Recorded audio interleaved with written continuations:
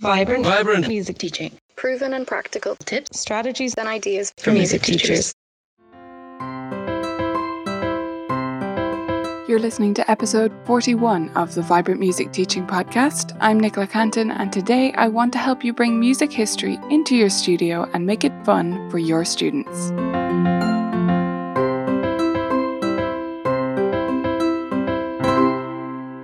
Hey, beautiful teachers. I hope you're having a wonderful week. Today I want to talk to you about music history. And I know what you may be thinking, which is that, oh my gosh, we have to fit another thing into our lessons? How are we supposed to teach music history on top of everything else we have to do? And that's kind of how I feel too. We don't have time to teach music history in an in-depth way, at least not to beginners. But if we don't teach it at all, if we don't expose our students to some elements of music history, to some knowledge of composers and the time periods, then it's even harder to convince young students to love classical music. Now, they may do anyway, they may love it for the sake of it, but music history can be another in to help students connect to these pieces that were written hundreds of years before they were born. And most students, once you engage them in the story behind different pieces, I find they have a so much better connection with the music. They're so much more motivated to learn it. And it helps us to open up their minds to new possibilities, to new different music genres other than perhaps just video game music that they will end up loving and exploring for their whole lives. So today I want to run you through quickly a bunch of different ideas for bringing music history into your lessons. So what I don't want you to do with today's podcast is to listen to the whole thing, get completely overwhelmed by all the ideas, think I can't possibly do all of that stuff, and then don't do anything. What I want you to do, and I say this over and over again, is do one thing. I don't do all these things at once. I don't think you should either. Pick out one of these ideas, the one that jumps out to you as being accessible or a good new idea for you, and try it out in your studio. Just give it a go. Just one of these ideas. I want to give you lots of different options so that you have them available. And perhaps when you've tried out that one idea and you've implemented it and had success with it, maybe you come back to this podcast, listen again, or look at the links on the show notes page, which is at vibrantmusicteaching.com/41. The numbers, that is, 41 for episode 41. And perhaps you come back to this later and pick out another idea and then try that. Okay?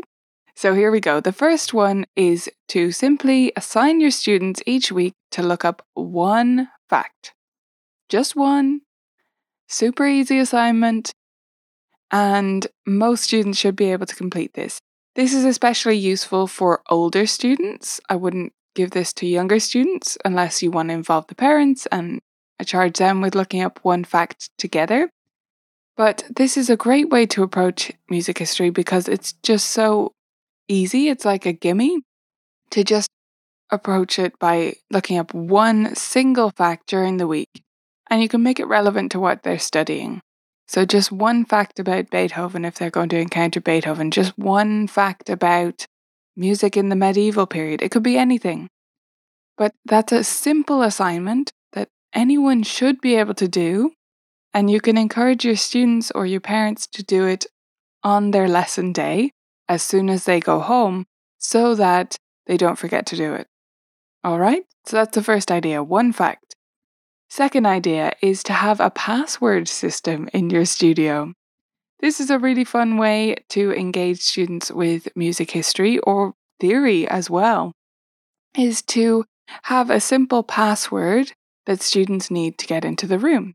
So you can put up a sign on your door that asks a question, such as, what year was Beethoven born? Or maybe that's too hard. Maybe, what's Beethoven's first name? Or who was another composer besides Beethoven?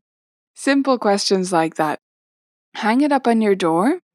Talk to students about what's going to be the password next week. So give them the answer to the question. Tell them you're going to ask them about such and such, or they need to look it up at home, or just tell them what the answer is. And next week, they need to either remember it or have looked it up and answer the question to come into the room. Of course, if they don't get it straight away, you're going to give them some super obvious hints to help them get into the room so that they can answer the question. But it's just a fun little way to retain knowledge for a week or to incentivize looking up the information at home so that they can get into the music room for their lesson. Another way to approach this is to get your students to look up one fact, but make it a piece of piece context. By that I mean one little bit of information at a time, and they can look it up themselves or you can tell it to them and discuss it with them, that puts their piece into context. You know, I really did not enjoy history in general in school. Not at all. And the only time I enjoyed history was when I got to college. And if you don't know this, I studied fashion design in college. So my history lessons consisted of art history for my first year, and then costume history, and then fashion history. So we call it costume history before a certain date, and then fashion after a certain date. Anyway, so when I got to college and I had these history classes in art and fashion history, I loved my classes. Absolutely loved them. And it's because I had a wonderful, wonderful teacher. Shout out to Sarah, she was awesome. And she taught us by making it relevant. And this might not sound like a revolution, but it was amazing to me that the way she made these connections to everything else that was going on. And she was so passionate about her subject, which certainly helps. But I had history teachers who were passionate about their subject before in school. But they didn't make the connections for me to everyday people, to everyday life. So what Sarah did was even if you didn't care about fashion, you would end up caring about it because what people were wearing at the time or the paintings they were painting and the subjects they were choosing were because of all of the context that was going on around them. So through teaching this art history or fashion history, Sarah made it relevant to everything that was going on. It made me care about, not that I didn't care about wars before, I don't want to seem like I was callous or cavalier about them. It didn't make any connection, and it just seemed like a bunch of dates to me in regular history class in school. But Sarah connected these things together so that I could see how this was affecting that, because of course it was. If you think about our present times, everything is affecting everything else. And zooming in on little details can allow people to see the big picture. So this idea of a piece of piece context is all about that. It's about giving your students one bit of information about what was going on at the time their piece was written, or something about that composer or that time period that will help them connect to it. And it could be as simple as the fact that all men at the time were wearing wigs and Beethoven did not wear a wig. Or it could be about a war that was going on. It could be about really anything. It doesn't matter what it was. Some convention, some custom, anything you think your student is going to connect to that's going to help them put that piece into a situation and imagine it being written, imagine it being performed at the time. Little details can go a huge way to that. So those first three ideas, your look up one fact, your passwords, and a piece of piece context, those are the simplest, quickest win ideas that I want you to try out. Another idea is to have a much bigger project on the go, such as a composer of the month. I just caution you before you approach this idea of a composer of the month is if you're going to do this and if you're going to commit to this maybe for the next academic year or something like that, I'd encourage you to plan it all out before it even starts. Because I think the worst thing about a project like this is that it ends up getting really stale because you fall behind, because life will happen. A month is not a long time to prepare the next thing. So make sure you're ahead of the schedule if you're going to do something like this, because doing it on the fly sounds extremely stressful to me. Even if it doesn't sound stressful to you, it is likely to sort of fall off the wagon and to end up with 6 weeks on one composer or 8 weeks. And that's fine if you want to set it up that way, but just make sure it's clear in your mind before you start and that you have it all mapped out, at least a rough outline of what you're going to do, so you can just throw it together at the last minute if you need to. So for your composer of the month, you could have a display board in your studio with information all about one composer. Let's take Beethoven, since I keep mentioning him today. And then the next month it's Mozart, and then the next month it's John Williams. You could have a whole mixture. And there's actually a ton of different packs for this from classroom teachers who do it on Teachers Pay Teachers. So if I were you, I would just look those up and grab one of those. I'm sure there's some freebies so you can try out the idea, and then some paid versions from some of the great TPT sellers. And as I say, designed for classrooms, but no reason you can't use it in your music teaching studio. You could also do that every student learns one piece from that composer that month. It's maybe more or less challenging depending on the levels of your students and the piece, the composer that you've chosen. But I would suggest if you do it, that it be a quick win piece rather than a big project piece. So have every student learn this piece as an almost sight reading, like a 1 weeker level for them, so that they don't get sidetracked on other stuff and they don't end up presenting this, but that it's just a fun little extra assignment. Another way to incorporate this, of course, is using the first 3 ideas that I gave you. So everyone looks up one fact about the particular composer each week, everyone has a password to remember each week about the composer, or everyone has a piece of piece context to go along with the piece they're learning. That's a lot of pieces, eh? You could also do this in the lead up to a themed recital. And a themed recital is another idea that you could try out to bring music history to life in your studio. You could set it up that everyone learns a piece by a certain composer for a recital, or at least a good portion of your students do. It doesn't have to be everyone. Or that everyone learns one piece from a particular time period for a particular recital, such as all Baroque or an all classical or an all film music, and you learn about those composers as you go through the process of preparing for that recital. Another idea is to take music history out of your requirements for everyday lessons or every week lessons and put it into music history camps or workshops. And this is something I do a lot myself. You know, I've been talking about group workshops on the podcast in recent weeks, and I do 4 group workshops in my studio every year. 2 of those are to prepare for performance opportunities, and 2 of those are other themes of my choosing.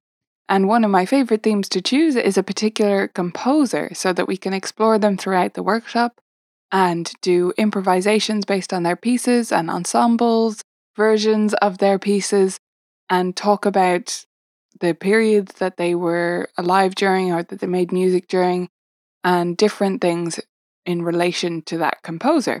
So I love to spotlight one particular composer in these workshops, and I think that's a great way to approach it. If you struggle to fit in music history on a week-to-week basis, maybe you take it out of that pressure system. Maybe you take it off your plate for regular lessons and you put it into workshops or camps. And we're leading up to summer as this goes live, so you may be thinking about camps for this summer or special workshops that you do during summertime. And this would be a great option as a theme for one of those, is to pick a composer, go deep on that particular composer in a level and age appropriate way, and have a chat about them, maybe explore books about them together and explore music by them as well.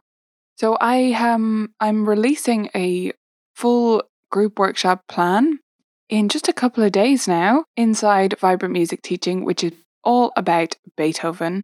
It's called Beethoven Bash, and it takes games and puts them together with improvisation ideas based on a couple of Beethoven's pieces that you can do as a group with multi-level students of any level.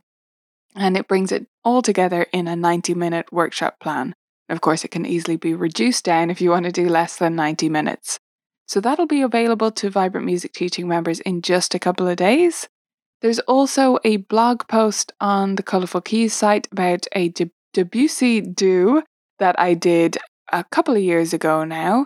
So you'll find a link to that in the show notes, which is at vibrantmusicteaching.com/41. Another way to bring music history into your studio is to do games, of course.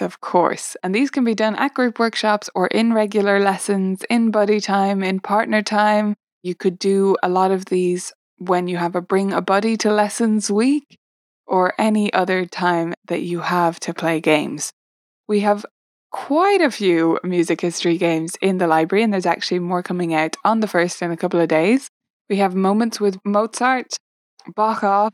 Yes, I love my music history puns. Here comes another one. Check Your List, Beethoven's Bucket Dunk, History Hoarder, and Composer Clash so far. And there's more being released each month. And there's one being released, as I say, in just a couple of days as this goes live. So chances are it's already up in the library as you're listening. Another way to bring music history to life is using books. And there are some wonderful books out there. I have some in my lending library. So when students are waiting or when they have overlapping lessons and when I have siblings together and one is working quietly while the other one is at the piano, these music history books are a great thing to bring out. And you can also lend them and give them to students to bring home at particular times when it's relevant to them or just when they feel like it. So some of my favorite books are detailed in a YouTube video that I did a little while back. There's a link, of course, to the YouTube video on the show notes page for easy access, or you can just go to YouTube and search for the Colourful Keys channel. And the video was called 5 Favorite Books About Music History for Kids or something like that. If you search for that on YouTube, I'm sure it'll pop up. So those are all my ideas for you. As I said, I want you to pick out one of these, maybe 2 in combination if it doesn't seem overwhelming to you, but if you're buzzing right now, just pick one. So let's run through them quickly again. We've got the idea to just assign looking up one fact at a time each week to your students. We've got the idea of doing passwords to let them into your studio, all about music history and little details and facts about music history. We've got the idea of having a piece of piece context, just one detail about something that was going on outside music or in the composer's life of the piece that they're learning. You could also try having a composer of the month system where you set up a board or all learn a particular piece by a particular composer each and every month, or plan micro assignments around that. You could do a themed recital all about one composer or one particular period of music history. Or you could play games at workshops or camps or in your lessons, or explore books and set up a lending library perhaps of books, or just suggest these books that I have in that YouTube video to your piano parents so that students can engage with music history in a different way, especially your voracious readers. So that's it for our music history ideas. I hope you'll try one of them out. I'm actually giving a workshop, if you're listening to this live, very, very soon, which is called Tips and Tricks for Hosting Great Group Workshops. So if you're interested in the idea of running group workshops in your studio, you'll definitely want to come along to this. You can get it at vibrantmusicteaching.com/groups, just the word groups, and that'll take you to the sign up page for that.